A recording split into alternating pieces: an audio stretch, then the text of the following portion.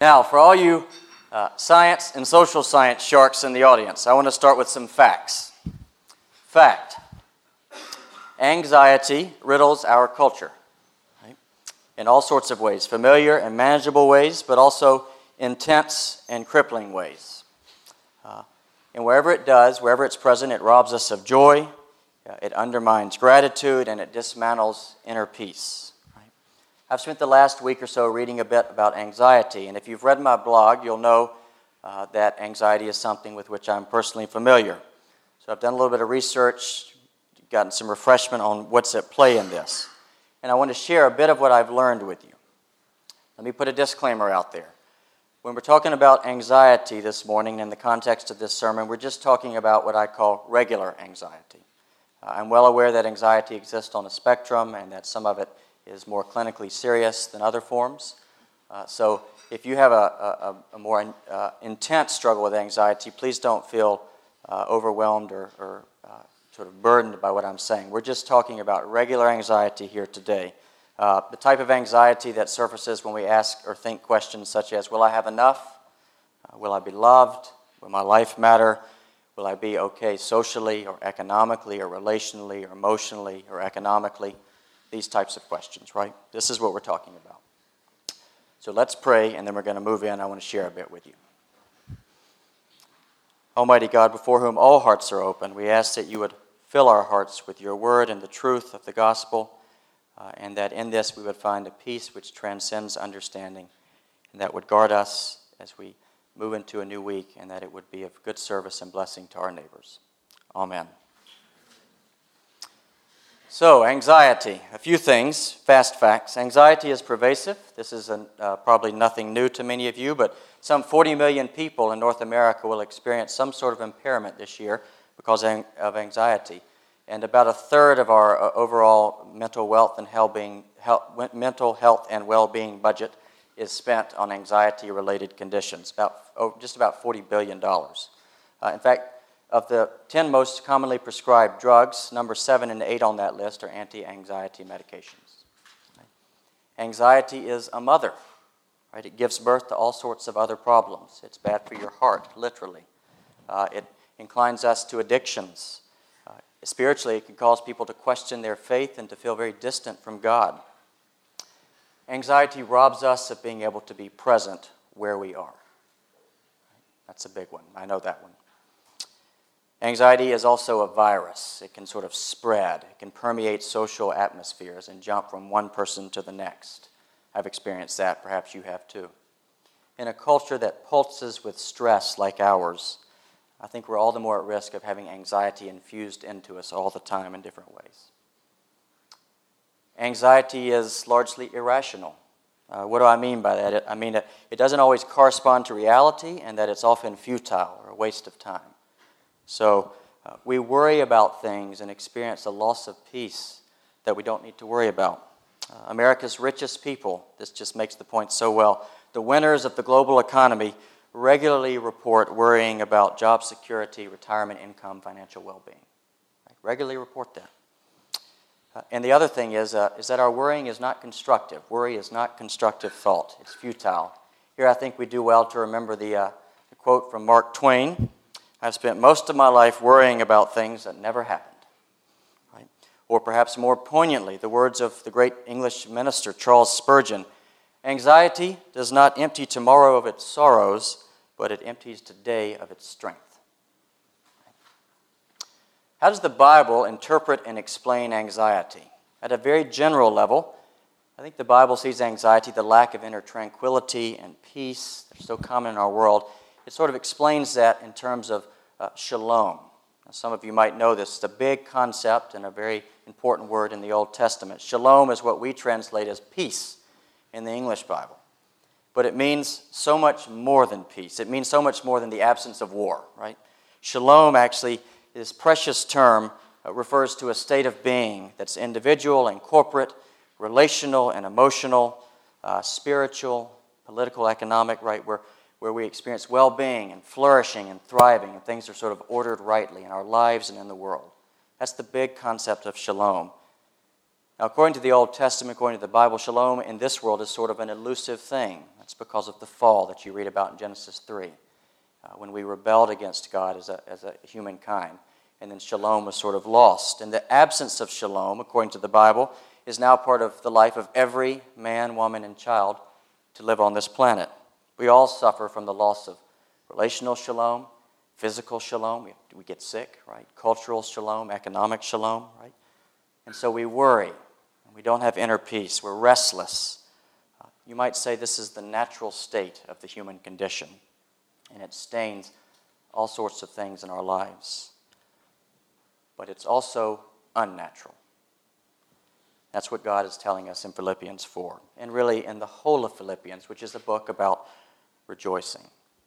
So with all that in mind, let's turn now to the passage, and if you've got a Bible, please follow along, because I want to preach to you about three things today, three things that point us to the way to find lasting inner peace and joy and gratitude, the path to conquering the anxiety that we're all familiar with.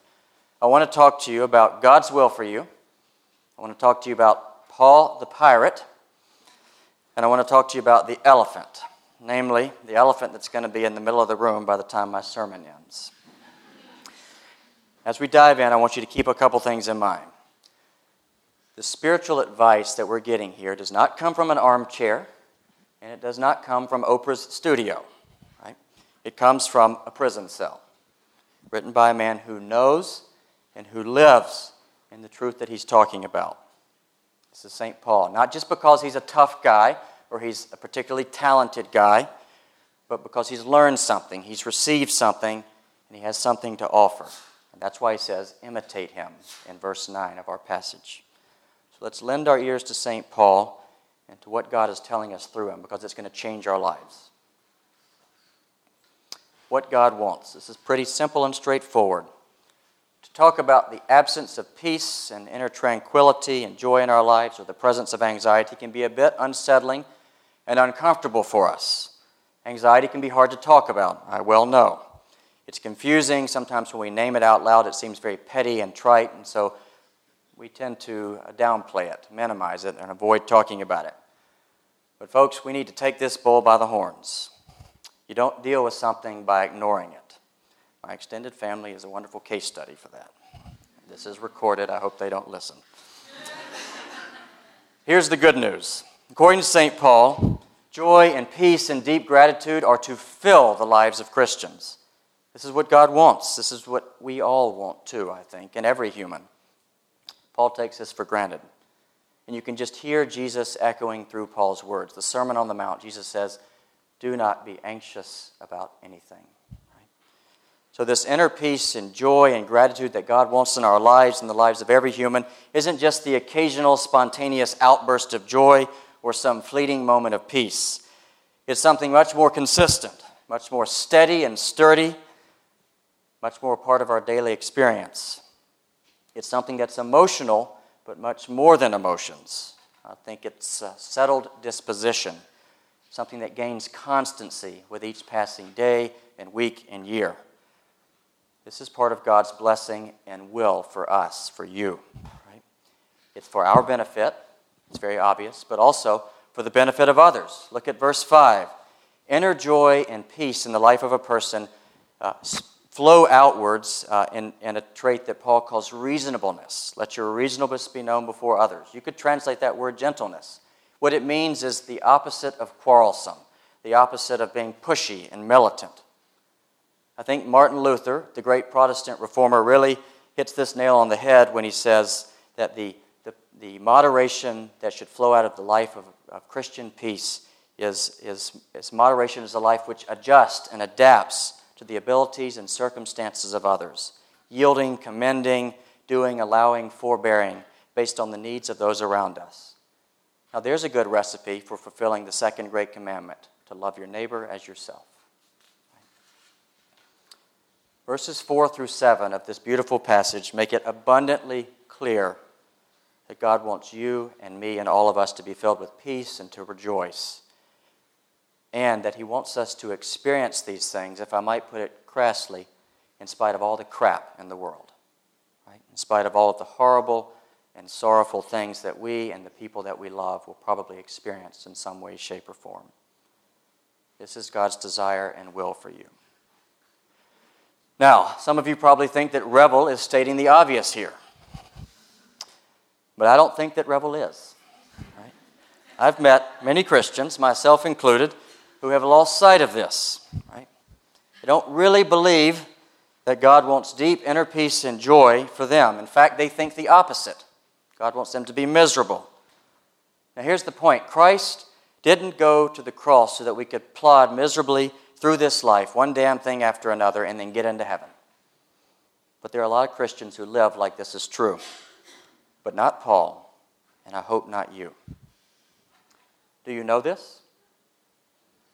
I want you to be convinced or reconvinced of this, not just for your sake, but also for the benefit of others.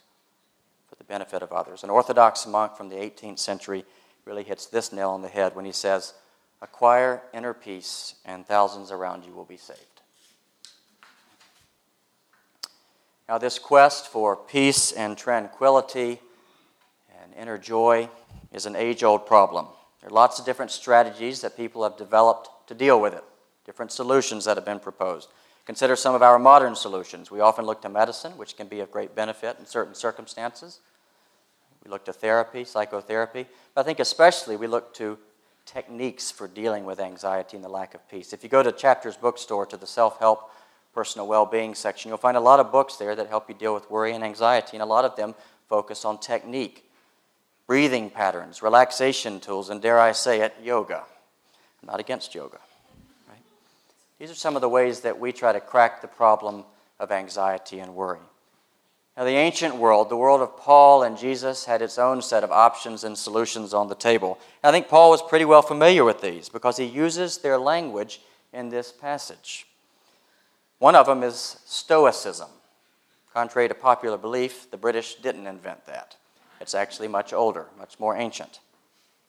At the center of the Stoic philosophy, the Stoic strategy for finding peace and inner tranquility, were commitments to self-mastery and disinterest. Right? Stoics pursued peace in their lives by being underattached or unattached from the world and the people around them. They wanted to cultivate a certain indifference, be free from emotions and affections, because you can't be made anxious by things that you don't care about. Right? So Stoics would depreciate the things of the world. They would be uninvested in the world. That was their path to serenity. It's very easy to see the logic of that, isn't it? I think that's why Stoicism has a modern appeal. But this will never do for the Christian, because we're not called to be indifferent or uninvested in the world. In fact, we're called to be just the opposite. Another very common solution to the problem of peace at Paul's time, which is also at play in Philippians, is what I like to call the Roman Empire project. Right? See, Rome, as a great geopolitical power, they had their own solution to that human yearning for peace and security and tranquility. It's known by the phrase Pax Romana. And that's just a shorthand phrase for the peace that Rome brought the world through its military might, its law, its justice, all of that achieved with a lot of violence. And at the center of this grand but somewhat conceited Roman narrative was the Roman emperor. At the time of Jesus and probably some of Paul, it was Caesar Augustus. And the emperor was regarded as semi-divine because he had done what only gods could do. He had brought peace and order out of chaos. There was a lot of propaganda supporting this narrative at Paul's time. The ascension of the emperor was hailed as good news or gospel, same word that we use in the New Testament. Right? The emperor was known as the Lord. That's the same word that we use to refer to Jesus Christ as Lord in the New Testament. The presence of the emperor in the empire and in a given city brought stability and peace. The word for presence is the same word we use for the presence of God in the New Testament. If you lived at that time and you had some coins in your pocket, you'd pull them out and you would see this inscribed. You would see the peace of Augustus. You would see the security of Augustus. According to the Roman project, the presence of the Roman emperor and the Roman Empire was the basis of peace. That's what made you sleep easy at night. That's what kept your worries at bay. These were some of the strategies that were around at Paul's time. And it's into this context that he brings an alternative, that Paul introduces the secret for becoming a person who is marked by inner joy and thanksgiving and peace that's increasingly consistent. Now, you should notice that Paul's approach is not technique-driven. Relaxation and breathing techniques may deal with the symptoms of anxiety, but not so well with the roots. And the other thing you should notice is that Paul's approach here is massively, profoundly subversive of both the Stoic approach to peace and also the offer of the Roman Empire project. And both of those two alternatives would have been very appealing and perhaps very seductive to a lot of the Christians living in Philippi at this time. Now, if we pay very careful attention to Paul's communication in this chapter, we'll see his brilliance, and we'll witness his ingenious piracy. Right?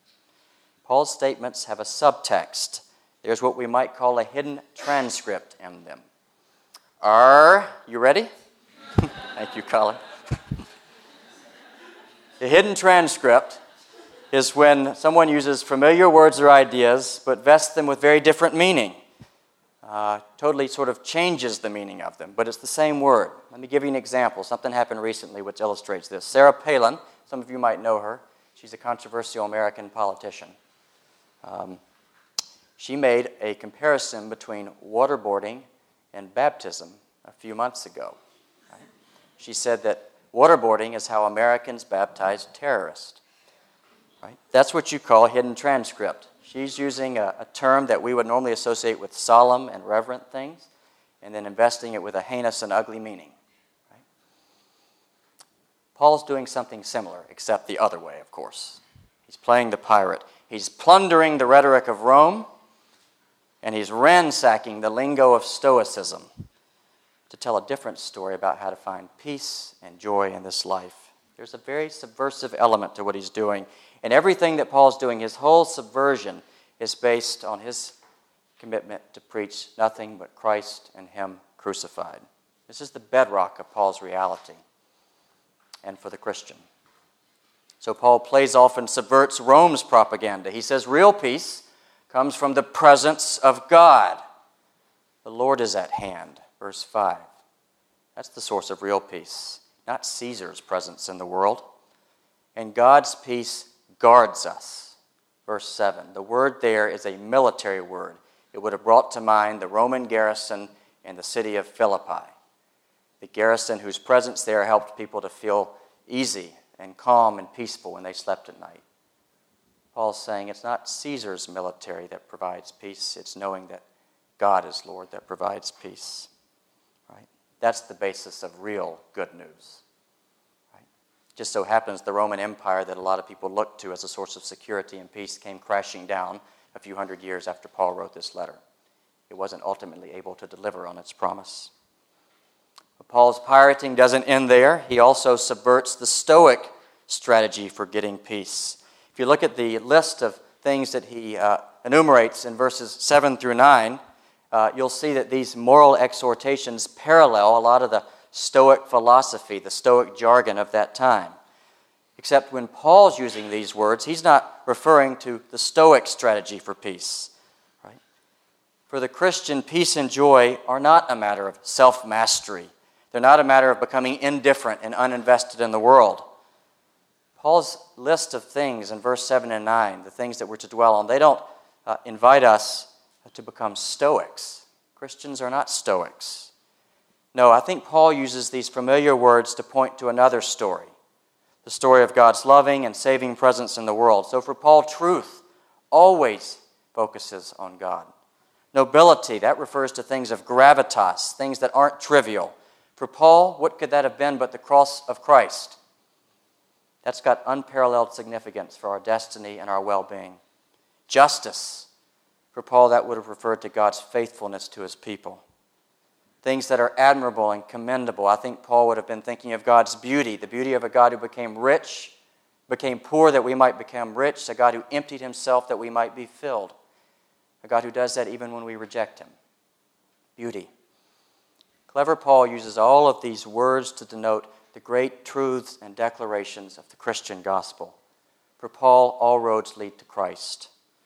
That's how he points us to a spiritual outlook that is capable of generating the peace and the joy and the gratitude that we all yearn for. So he's displacing Rome's false story with all of its vain promises. He's challenging the unachievable demands of Stoicism. And he's saying, think, hold fast to the true story of the world according to God. Remember Jesus Christ who lost his shalom, right? Whose life and well-being and peace were ripped apart so that yours don't have to be. Remember Jesus Christ who forfeit his peace and his poise and his contentment and died screaming on a cross so that you never have to forfeit those things in the same way. Remember Jesus Christ who offers a peace that the world cannot offer. Jesus Christ who came that our joy might be complete. Words from John's Gospel. Paul says, rejoice in this, ponder this, reflect on the implications of it, give thanks for it, let it guide your prayers.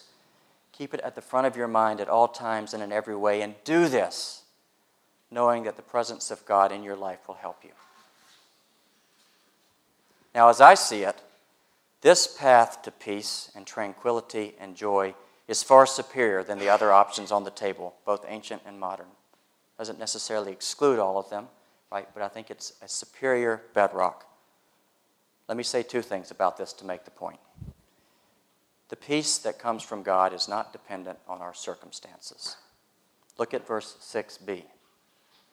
Paul says that those who experience God's peace and joy pray. They make petitions. They plead before God. You wouldn't be doing this if everything was well in your life, if your circumstances were amiss. You wouldn't pray and plead and petition to God. This means that in order to achieve peace, we don't ever have to resort to violence. We don't ever have to try to manipulate and control our circumstances or the people around us to find inner peace. The Christian has another and superior way to experience peace and joy. And the other thing you should keep in mind is that the peace of God is not dependent on your inner strength or your fortitude, on becoming indifferent to the world, of becoming emotionally dead. Again, look at verse 6b. You don't make requests and concerns known to God if you're indifferent, if you're not really invested in the world, if you've stopped caring. The peace that comes from Christ that Paul talks about goes up and through the misfortunes and challenges of this life. It's a lot more than just expelling negative thoughts. It's a peace that transcends understanding. Do you know this peace? Or are you still trying to find tranquility and joy and contentment in things of the world, in its governments, its armies, its self-help philosophies, in your own sense of being in control? What's really funding your peace? Are we subverting the world's false paths to peace, like Paul, or are we being subjugated to them? That's the question we need to wrestle with. Now, Paul's path to peace works. I looked through Christian history, and there's lots of sparkling examples. I want to share one with you today. I made a list this week. It's a story that's linked to the life of Eric Liddell. Eric Liddell, the film Chariots of Fire, tells a bit of his story, the early years. He won the gold medal for the 400 meter in the 1924 French Olympics. He earned a bit of a reputation, fame, or notoriety or disrepute because he wouldn't run on Sunday, as you might remember. What you probably don't know is about the rest of Eric Liddell's life. After he won the Olympics, he went overseas to China in service as a missionary, and he taught science in a city called Tianjin. I lived there 7 years ago, and I had the occasion to visit the place where he worked and lived and learn about his life. And it's a life worth learning about. He was there in 1941 when China was invaded by Japan. This was in the midst of World War II. Japan was expanding its own empire, and in all likelihood, it was going to conquer China and reign indefinitely. Along with a lot of other expatriates in China at that time, Eric Liddell was rounded up and put into an internment camp. He knew this was coming, and so he put his wife and his 2 daughters on a boat back to Canada because his wife was Canadian just before it happened. But he voluntarily chose to stay. Right? He remained without reservation. As a result, he found himself in a situation of testing. All of a sudden, the circumstances were unfavorable. There was no hope of being rescued by the Allies. Was the peace and joy that had so often characterized his life going to survive all of that? And the answer is yes. While others devoted their energy to hoarding food and thinking about their own survival, Eric Liddell threw himself into the service of all the people in that camp. His reasonableness and gentleness was known to everyone. He ran classes, he coached, he cared for the elderly who had no one to help them. He gave up his own rations for those in need. All of this with a remarkable contentment and poise that people wrote about. He did this without complaint and with immense visible joy. And in his final days, he did this under the duress of a brain tumor. But owing to his own self-forgetful demeanor, they say he vastly understated the discomfort it was probably causing him. This tumor eventually claimed his life, and he died in that camp only months before liberation. And his dying words, which were repeated to me by the lady who was with him when he died, I met her 4 years ago, were, "It's complete surrender." Surrender to God, trust in God, love of God. Liddell's very modest tombstone has a passage from Isaiah 41 inscribed, "They shall mount up with wings like eagles, they shall run and not be weary." The peace that transcends understanding. It can be difficult to understand and explain, but it's real. You have to experience it. Are you? Now, as I draw to a close, there's a million-dollar question lingering. How do we participate in this peace that Paul talks about in Philippians 4? We're not called to be spectators, but participants. On the one hand, Paul says things that seem so beautiful and appealing, but on the other, they seem outrageous and infeasible and impractical. Rejoice always. Don't be anxious about anything. Revel, you're crazy. Sometimes I think that too. This is the elephant in the room, the big question. Let me lay it out for you. If we want the peace and joy of God to permeate our being, we've got to get a deeper and deeper sense of God's story. You've got to dwell and abide and soak in it, in things that are true and noble and just and beautiful. The sacrifice of Christ, the compassion of God towards us in Christ, the presence of Christ in the world and with us today. The Bible is not a story we read as much as a story that we enter. But it's also a story that the world thinks is crazy. And I think sometimes we do too. This is to be expected. I'm not here to guilt you. I'm here to advise and to point. Entering God's story, knowing and trusting God with your entire being is a journey. Faith is something that appears, but it's also something that grows. It's a journey, but it's not an individual journey. If I was going to be yelling, this is when I would do it. Now hear this. My granddad used to say that when he wanted to say something important. Now hear this. Right? None of the imperatives that Paul uses in this passage, give thanks, pray, think about these things, rejoice, all these imperatives, none of them are in the second person singular. They're all in the second person plural. Paul's not saying that you should do this or you by yourself and in isolation. He's saying that y'all should do this together. To get into God's story, the true story of the world, we need God's presence and we need other people. And these two things go hand in hand. Doesn't the New Testament say that wherever 2 or 3 gather in my name, there also I shall be? This is one of the reasons we go to church. Worshiping God with other Christians is essential if we want to live Christianly. It's not work we do by ourselves.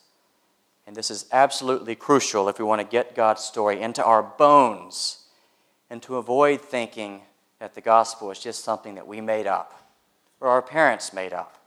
To avoid thinking that the great declaration that Jesus is Lord is just a personal opinion, because it's not. If we go at Christian life alone, if we try to let God's story become our story all by ourselves, then we will fail. We need each other. We need to gather, to sing, to pray, to open Scripture together. And friends, the absence of this is probably one of the top 3 reasons that I know of that people get distant from God and they don't experience the peace and joy that Christ offers. We need each other.